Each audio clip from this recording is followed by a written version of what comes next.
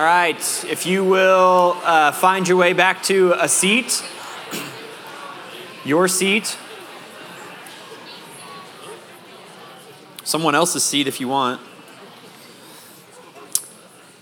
We are going to just hit the ground at a dead run here. And so if you've got a Bible, you want to open it up to Romans chapter 6. We're going to pick up where Jim left off last week. He did Romans chapter 6, verses 1 through 7. We're going to pick up right there and do verses 8 through 14 this morning. And so while you get yourself situated and opened up to that, let's pray and we'll dive in. God, thank you for this morning. Lord, thank you for the opportunity to gather and to worship. We recognize that there are people all over the world, in countries all over the world, who don't have this sort of opportunity, or if they do, that they do so at great risk to their own personal well-being. And so, God, this is a blessing just to even gather together. Would we not overlook that? Would we not minimize it or take it for granted, Lord? But would we come together with joy, excitement, with expectation? God, we gather together under the banner of Christ at the foot of the cross, and we join with the saints in heaven and around the world in praising and glorifying your name. And God, I pray that we wouldn't take that lightly. God, as we open your word, would you speak to us? God, would your Holy Spirit take the truth of your word and impress it upon our hearts? Would we see in your word the living word, Jesus Christ? God, and would your Spirit transform us by the truth of his life, death, and resurrection? God, I pray that as we continue in our time together, God, that we would be worshipful and awe-filled and reverent as we look at your word, God, and then as we sing together and as we fellowship and commune with one another. Lord, would all of this take place in a context and in an attitude and a posture of humble worship? God, you are worthy. You're the only one worthy of that. We pray these things in Jesus' name. Amen.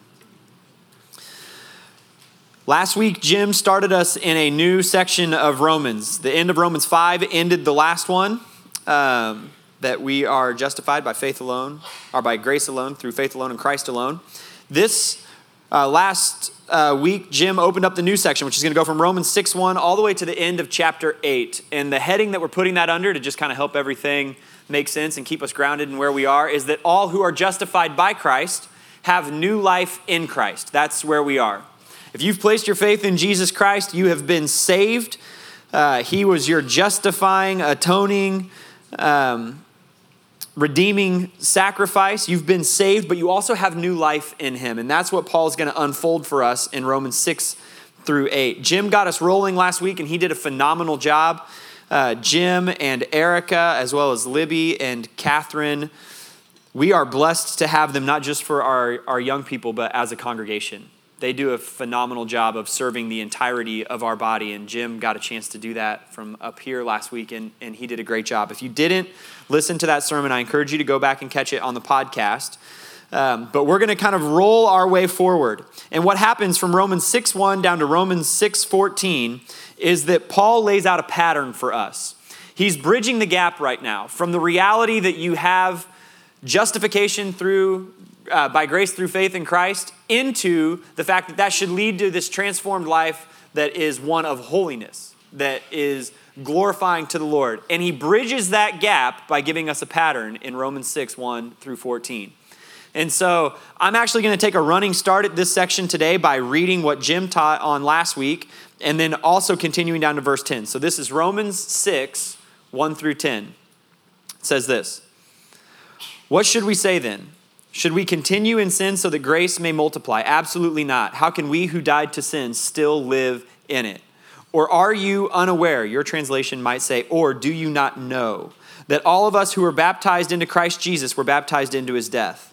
Therefore, we were buried with him by baptism into death, in order that just as Christ was raised from the dead by the glory of the Father, so we too may walk in newness of life. For if we have been united with him in the likeness of his death, we will certainly also be in the likeness of his resurrection. We know that our old self was crucified with him so that the body ruled by sin might be rendered powerless, so that we may no longer be enslaved to sin, since a person who has died is freed from sin. Now, if we died with Christ, we believe that we will also live with him, because we know that Christ, having been raised from the dead, will not die again. Death no longer rules over him. For the death he died to sin once for all time, but the life he lives to God. The pattern that Paul is laying out, that Romans 6, 1-14 lays out, is that we must comprehend, consider, and commit to our new life in Christ. That's the pattern. 3 times in Romans 6, 1-10, Paul uses the word know. This whole thing starts with knowing, with comprehending or understanding. In verse 3, Paul says, do you not know? In verse 6, for we know. In verse 9, because we know. Paul very clearly wants us to understand some things. In fact, everything that's happened in Romans, from Romans 1:1 all the way up to this point in Romans 6, has been information transfer geared at heart transformation. That's what Paul has been doing up to this point. And there are some really important pieces of information that Paul has wanted us to take hold of and to understand. He wants us to know that we're sinful and we can do nothing to save ourselves. That's Romans 1:3, or Romans 1:1 all the way through 3:20. He wants us to know that by God's grace, Jesus Christ died as our justifying, redeeming, atoning sacrifice. That's Romans 3:21-31. He wants us to know that through faith in Christ, we can take hold of the grace that God has offered us. That's Romans 4. And he wants us to know that by grace through faith, we are no longer in Adam and his sin, but we are instead in Christ and his righteousness. That's Romans 5. And thus, we're saved. That's what Paul has done thus far. And then in this passage, he wants us to know some more. He wants us to know, verses 1 and 2, that just because you've been saved by grace does not give you license to sin. That's important, he says. He wants us to know that those who have placed their faith in Jesus Christ, that you're baptized into Christ's death. Romans 3. Do you not know? Are you not aware that you were baptized into Christ Jesus? Romans 6, he wants us to know that our sinful Adam, imputed to us, that Paul talked about in Romans 5. Adam was crucified with Christ on the cross. That's verse 6. Verse 9, he wants us to know that we live with Christ in his resurrection because Christ cannot die again. And that's where I want us to really focus our attention. Romans 6:8. Now, if we died with Christ, we believe that we will also live with him because we know that Christ, having been raised from the dead, will not die again. Death no longer rules over him. Verse 10. For the death he died to sin once for all time. But the life he lives to God. Jesus cannot die again. It's in the past. Verse 10, the death he died to sin once for all time. It is done. He can't go back there. Sin and death have no hold on him now. That is a past action. Past tense. Grammar there is important. Because at the end of verse 10, he points out the opposite. The life he lives, that's current, right now, perpetual, ongoing, eternal. The life he lives to God. And what's really important, brothers and sisters, if you've placed your faith in Jesus Christ, is the preposition there. In him. You've placed faith in him. You are in him. We talked about that in Romans 5. All of humanity in Adam. When he sinned in the garden, it's not just that you could have, though you could have. It's not just that you would have, though you would have too, sinned with him. It's that you did. You were in him. And Paul wants you to know, if you've placed your faith in Jesus Christ and taken hold of that grace, you are in Christ. We need to comprehend it. He says you need to know that. You need to know that in the same way that in God's economy, you actually did sin with Adam in the garden. Well, by faith, by grace through faith in Jesus Christ, you participated with Christ. You were in Christ in the cross and in the resurrection in the same way that you participated with Adam in the garden. The same thing. His righteousness has become yours. You are in him. That means you died once and for all on the cross. That's what you need to know. That means you resurrected to life, perpetual, eternal. Paul says we need to understand that. Both of those are true because you are in Christ. We've got to comprehend those things. 3 times, Paul says in the first part of Romans 6. You need to know. You need to know. Do you not know? Understand these things. Faith isn't solely an intellectual affair. It doesn't just exist only in your mind. It also involves your heart and your emotions, involves all of who you are, but it absolutely includes your mind. At the very least, all Christians need to have a basic understanding of theology. We're all theologians in a sense. We need to know these things. We need to understand them. One of the most important things we do when we come together on Sunday mornings is less about teaching new stuff and more about rehearsing and remembering and reminding ourselves of the stuff we already know. In fact, if I get up here or someone gets up here on Sundays and we start saying things that feel new and novel, like you've never heard before, you should be sitting in your seat thinking, where are they cooking this up from? Christians, for a couple thousand years, have gathered around the truth of the word and the truth of the gospel.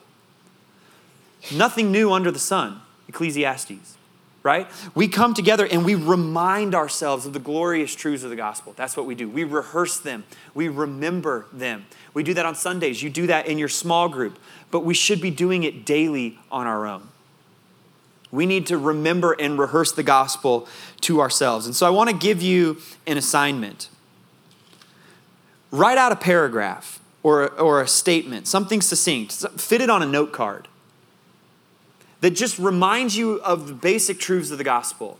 And then put that note card on the mirror where you get ready in the bathroom in the morning or in your closet, wherever that is, or on the dashboard of your car, and rehearse that. Put it on the refrigerator.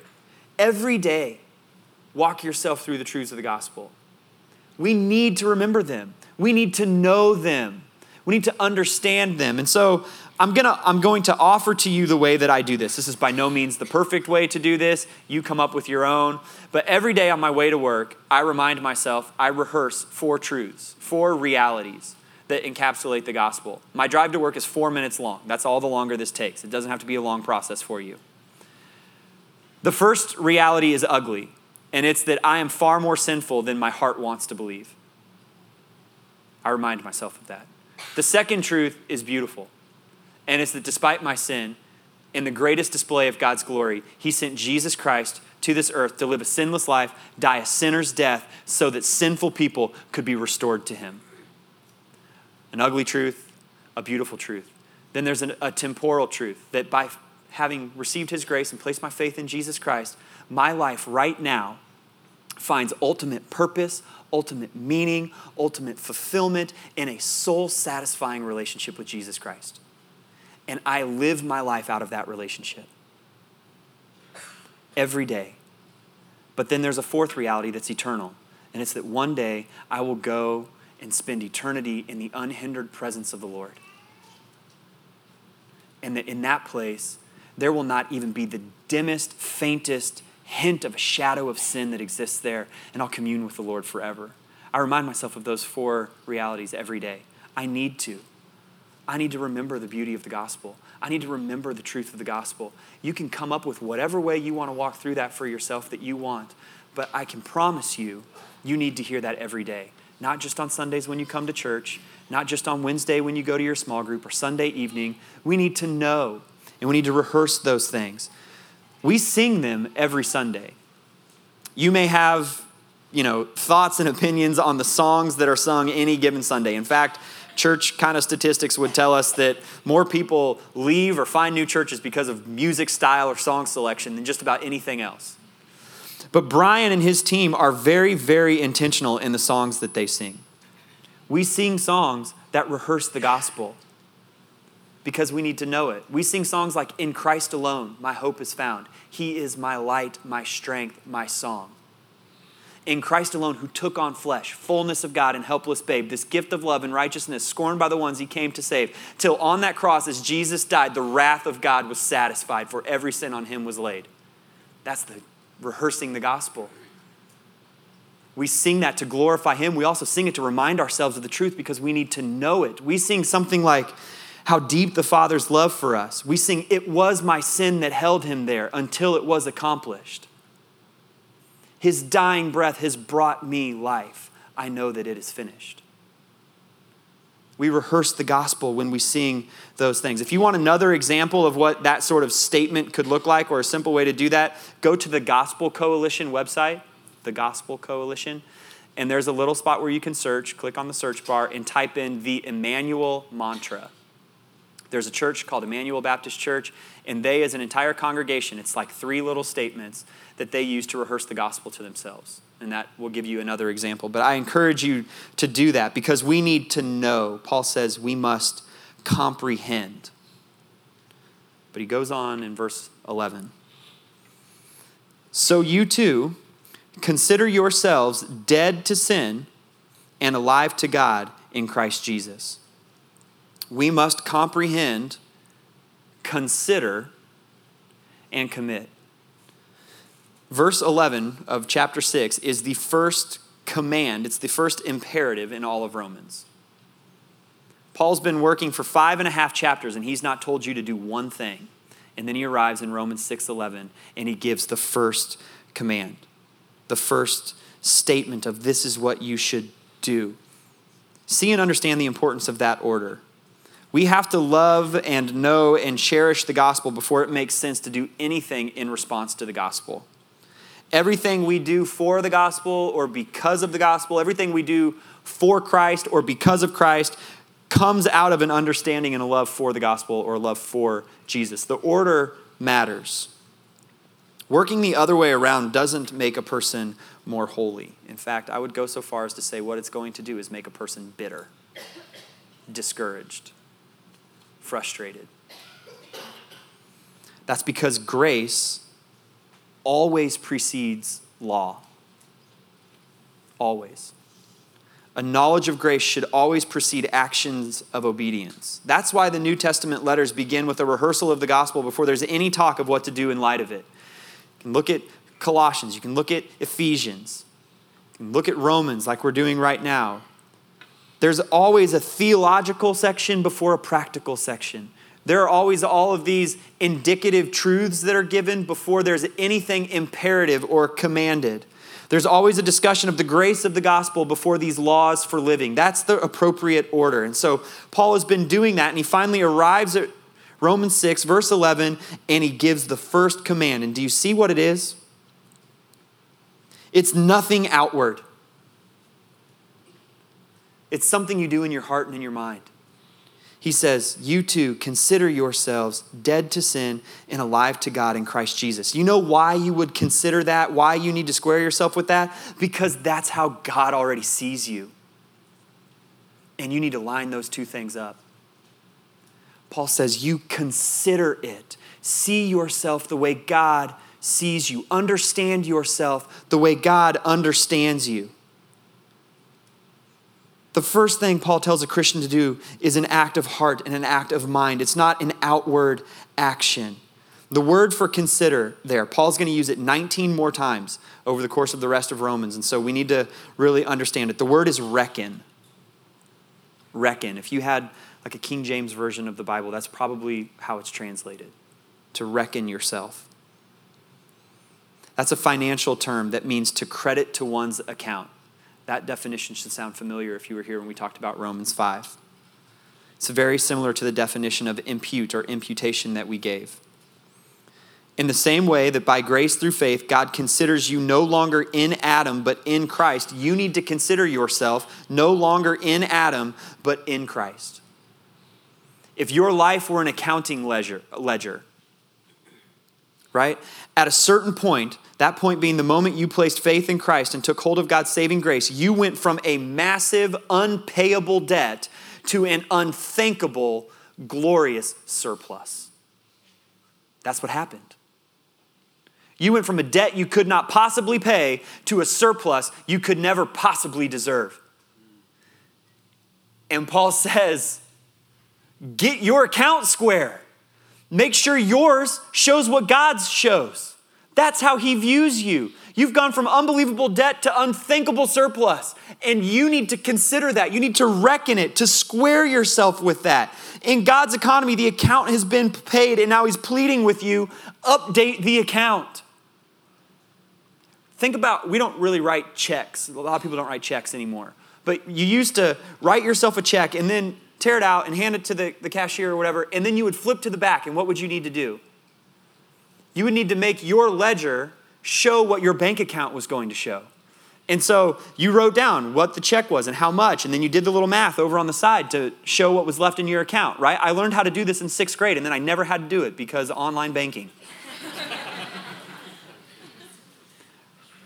Right? That's what we need to do, because you would need to do the same thing in your checking book when you made a deposit and something got credited to your account. You needed to update how much money was in there. Consider, Paul says, reckon, square the accounts, make them line up. Dead to sin, alive to God, in Christ Jesus. I want to illustrate this a couple of ways. So a lot of people in here are married. It's one thing to just comprehend the fact that you're married. Yeah, there was this moment. I stood up at the altar across from this person that I love. I said some vows, and we got married.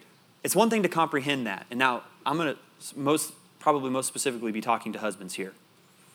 There was a moment shortly after that took place at the altar where you made a decision. You spent some money.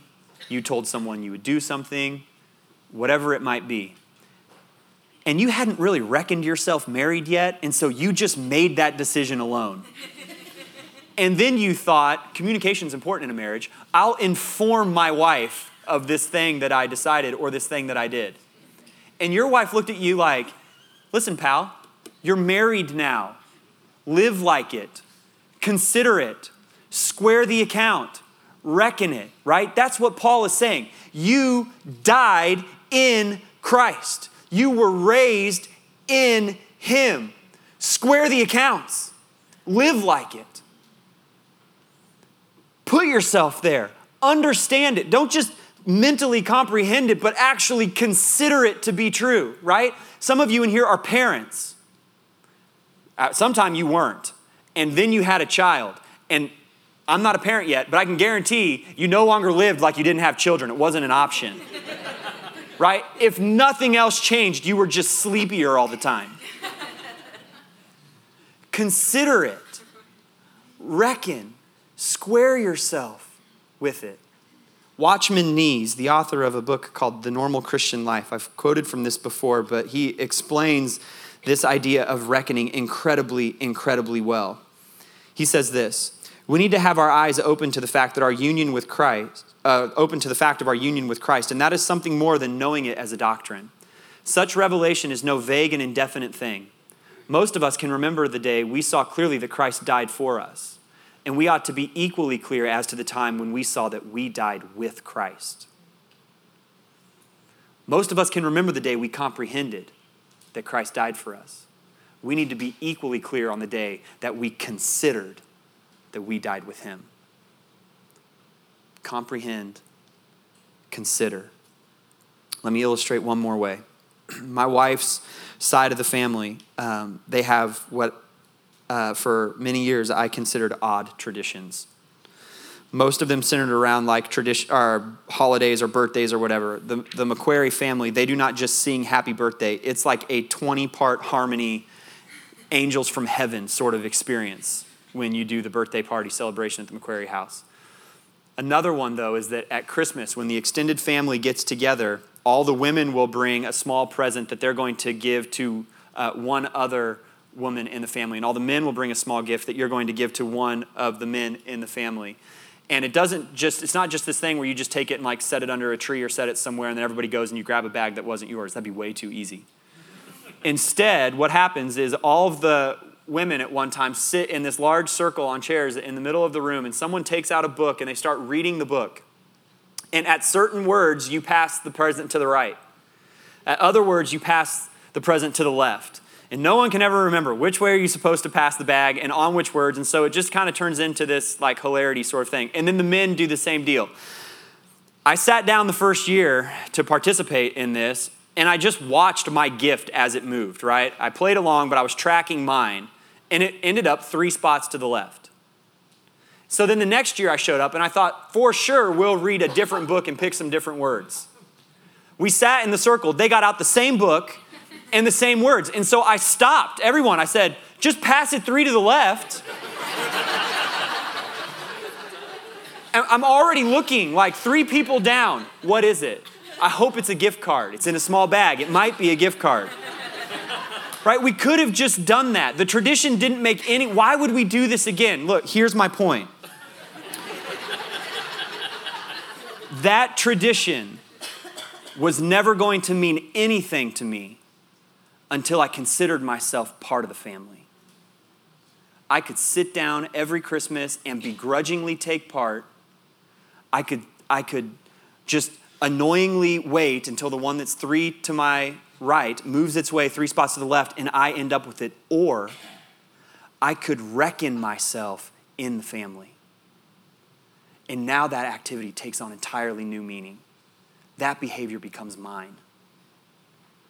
Paul's making this transition from talking about knowing the gospel to talking about living out the truths of the gospel. And you cannot skip this important step. Consider yourself in Christ. Otherwise, all of the stuff of living like Christ is never going to seem like yours. Ever. You might do it begrudgingly, but you'll hate it the whole time. Until you consider yourself dead to sin in Him, alive to God in Him. See how important that is? Consider yourself. Paul's going to go on and he's going to talk about all of these things that we should do, but none of them are really going to take hold in your life until you see and embrace God's radically changed view of who you are in Christ Jesus. We have to do that. See and embrace God's radically changed view of who we are by grace through faith in Jesus Christ. He has imputed Christ's righteousness to you. Impute it to yourself. Square your ledger. Take hold of it. Consider yourself dead to sin and alive to God in Christ Jesus. We sing this all the time here. Sometimes we'll sing the song, "It Is Well." And there's a verse in the song, "It Is Well." My sin, oh the joy of this glorious thought. My sin, not in part, but the whole, was nailed to the cross, and I bear it no more. Praise the Lord, oh my soul. It died there. We sing it in the song "Before the Throne." One of the verses is, "Behold him there, the risen Lamb, the risen Lamb, the great unshakable I am, the King of glory and of grace." And then we sing this line, "One in himself, I cannot die." I'm one in him. We died. Adam in me, sinner, Tim, died on the cross. And now I can't die anymore because he can't. Romans 6:10. And so I need to consider myself there. Romans 6:11. How does this differ from comprehending, Tim? Is this just a semantic thing? That's a logical question you should be asking yourself. Let's go back to the living room with Melody's family at the extended family Christmas or the extended family birthday party. It's one thing to just know in the car on the way over there that they're going to sing happy birthday and it's going to sound great. It's another thing now when I'm on my way over there, I'm thinking to myself, this is the harmony line I'm really going to jam on when I get there. Because I'm in the family. It's one thing to think to myself, I know that when I sit down in the circle, I can look 3 presents to the right and start salivating over what I'm going to end up with. Or I know I can sit down in the circle and just look over at the person 3 to my left and say, "Hey man, Chipotle, you're welcome." Right? I know, I comprehend that I can do that, right? It's totally different to sit down in the circle and say, "I love this game." Because this is a part of who we are. This is part of what it is to be a Macquarie. Take baptism that Jim talked about last week. It's one thing to comprehend that in your baptism, you are making a public proclamation of an inward declaration of faith. It's one thing to understand that, to comprehend it, that this is an outward sign of something that's happened inwardly inside of me. It's entirely a different thing to see yourself in the phrase, buried with him in baptism, raised to walk in the newness of life. It's totally different to think to yourself, this is what happened to me on the cross. I died with him and was buried. And when he triumphed over sin and death out of the grave, I was raised in him to walk to newness of life. Those are different things. It's different to understand it than it is to reckon myself inside of it. And it does something powerful. Because most of our sanctification efforts are corrective. We see something broken in ourselves. We see something that happens that we do that doesn't align with God's word. We have a moment of guilt or a moment of shame, and we think to ourselves, I need to fix that. That's a necessary process, and it's one that Paul's going to talk about plenty as we continue on here in the book of Romans. But this considering, this reckoning has a different effect that is preventative. Think about your health insurance, not what you thought you'd think about on Sunday morning at church. Your health insurance typically functions in two ways. One way is that the company says, when you get sick or when this happens and you go to the doctor, you pay this much, we'll pay this much. A lot of health insurance plans offer something else though. If you will go to the doctor ahead of time and do this preventative care, it's free. We know that that saves us money. We know that that saves you money. Comprehending, considering, that's preventative.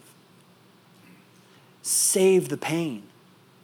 Save the hurt of the consequences of sin in your life. Comprehend and consider, because here's what happens when you consider and you arrive in a moment of temptation and you think to yourself, I've considered myself in Christ, dead to sin, alive in Christ. I could no more do this sinful thing than a dead person could hop out of their grave and do it. Because I'm in Jesus. I'm in Christ. He died to sin. It does not rule over him anymore. He walks in newness of life. So do I. I died. The sinner in me died. I raised with Christ, and now I walk with him in him. I couldn't do that thing. That becomes preventative and powerful in your life. Paul goes on. One last thing, because we need to comprehend, consider, and commit. Finally, in verse 12 of chapter 6, Paul gives the first thing that you should outwardly do. And he says, therefore, do not let sin reign in your mortal body so that you obey its desires.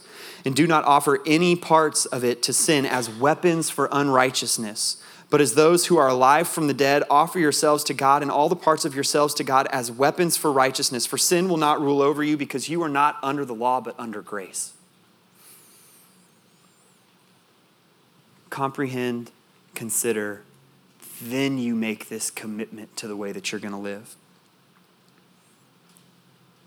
And the way that is that you do not let sin reign. Paul has been personifying sin in chapters 5 and 6, sin and death, as if they are this king who's got a kingdom and it rules and it reigns. And he arrives here in chapter 6 and he says, that reign, that king has been tossed off the throne. His power has been completely removed, which means this, that in your life, for one long season, different lengths for different people, sin reigned. Sin reigned in you. You gave yourself, your heart, your mind, your hands, your mouth, your eyes, your actions, your influence to not only partaking in the darkness of that sin, but to advancing it in the world, right? You had some sinful thing you loved and you wanted to gather up other people to do it because misery loves company. You gave yourself to that. And at the cross, Jesus struck a fatal blow to that king. As Satan and sin and darkness was taking ground in the world, Jesus not only said, you will stop here and have no more. No, he said, you are dead, defeated, done. It's over. Sin will not reign any longer. And if you've placed your faith in Christ, why would you fight for that dead king? Why would you offer any of yourself as a weapon to that unrighteousness, to that sin? Why would you try to give yourself to a king who's not on the throne anymore? When instead you could offer yourself to a living king. Don't fight for a dead king. Commit to living for a living king. If you comprehend the truths of the gospel and you consider yourself in Christ, then you know who that King is. And you offer yourself, every part of yourself, as a weapon. Maybe your translation says instrument in the hands of that King. Either way, both of those are good translations. You can either picture yourself as a weapon in the hands of the Lord, or you can picture yourself as an oboe. I don't care. But why would you offer yourself any longer to a king who can't hold that weapon, who can't play that instrument, who is dead and defeated? You died in Christ. You raised in Christ. And now he rules, and you offer yourself to him. But there's an order. Comprehend, consider, then commit. If you try to skip one of the first two, I can promise you that the committing part is going to just lead to a life of frustration, a life of feeling defeated, a life of feeling like I can't overcome this thing that's got a grip on me. And that's discouraging. It's difficult. We're going to end our time with worship. And we're going to sing a couple of songs. The first thing we're going to do is we're going to rehearse the gospel. We're going to sing, "All I Have is Christ." The second verse says this. It's such a beautiful rehearsal of the gospel.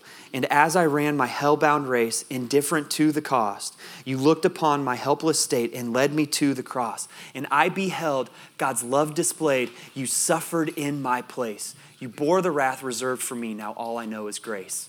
Hallelujah. All I have is Christ." That's an incredible rehearsal of the gospel. And then we'll sing about committing. "Take my life and let it be consecrated, Lord, to thee." Let's stand up and sing together. So we must comprehend, consider, and commit to our new life in Christ. I want to end just with an illustration here. Picture your life as one book, still being written.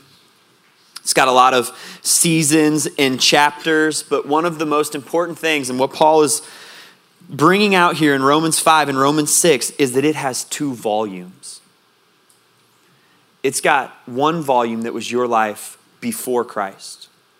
And it has a second volume that is your life now in Christ. The one from before is done. It has been shut. It can be authored no longer. And you're in a new volume now. And though that old volume is meaningful, an important part of who you are and how you arrived at the place that you're in today, you cannot go back to it. It's closed and it's finished, and you live in this second volume that's being written right now. You need to comprehend how you got there. Consider that you are there and commit yourself to remaining there. And you don't offer yourselves to the thing or yourself to the things that you used to offer yourself to. Instead, you consider yourself in Christ and you offer yourself fully to him. Which means that the question is not, what would Jesus do?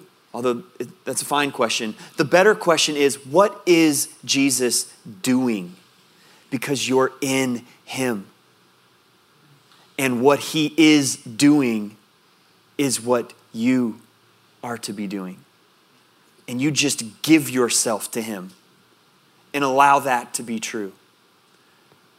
And if one thing is certain that Jesus Christ is not doing, it's that he is not offering himself as an instrument of unrighteousness.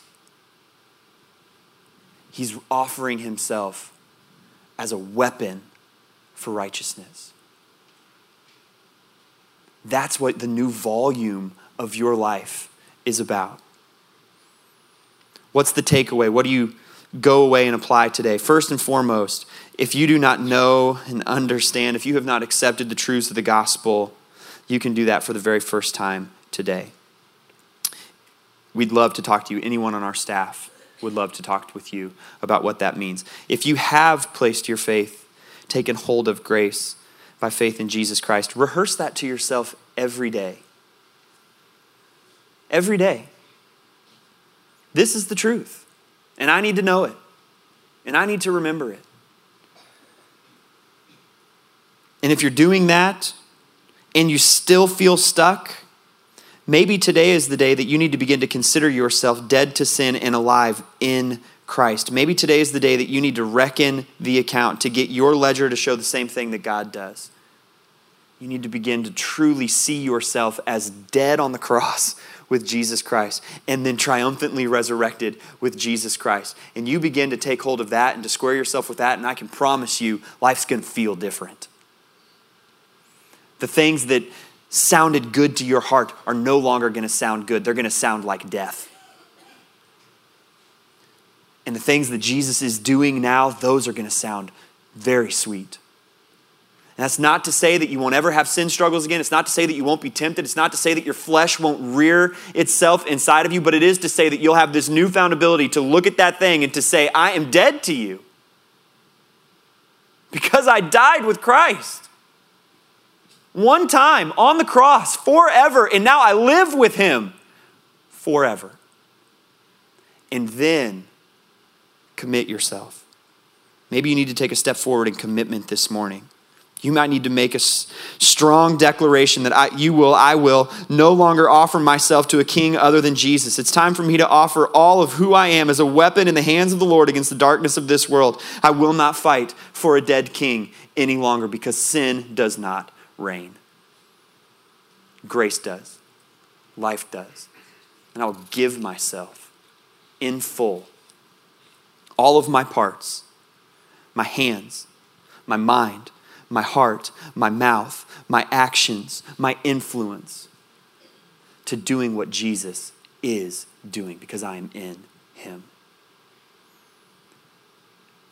Maybe this morning you need to look at comprehending and do that for the first time. Maybe this morning you need to begin a process of considering or reckoning, or maybe this morning you need to start walking in commitment to being used as an instrument, a weapon of righteousness in Christ Jesus. Let me pray and then we'll go. God, thank you for today. God, would we humbly allow your Spirit to illuminate the truth of your word to us? God, I pray that you would shine light on the truth of the gospel for those who need to comprehend it for the very first time, Lord. Would you stir in their hearts and draw them to faith? God, I pray that for each of us, we would daily give ourselves to knowing and considering where we are, who we are because of the gospel. God, help us to see ourselves the way you see us, to square up our account to exactly the way that you see it in Christ. God, and would your Holy Spirit empower us to commit to living life in him. No longer allowing sin and death to reign, but instead offering ourselves as instruments, as weapons of righteousness. God, and would you proclaim your glory and your greatness and the truth of the gospel through those lives that are surrendered to you, weapons or instruments in your hand, that the nations might know and be able to comprehend, consider, and commit themselves to the truth of the gospel. We pray this in Jesus' name. Amen. Have a great week.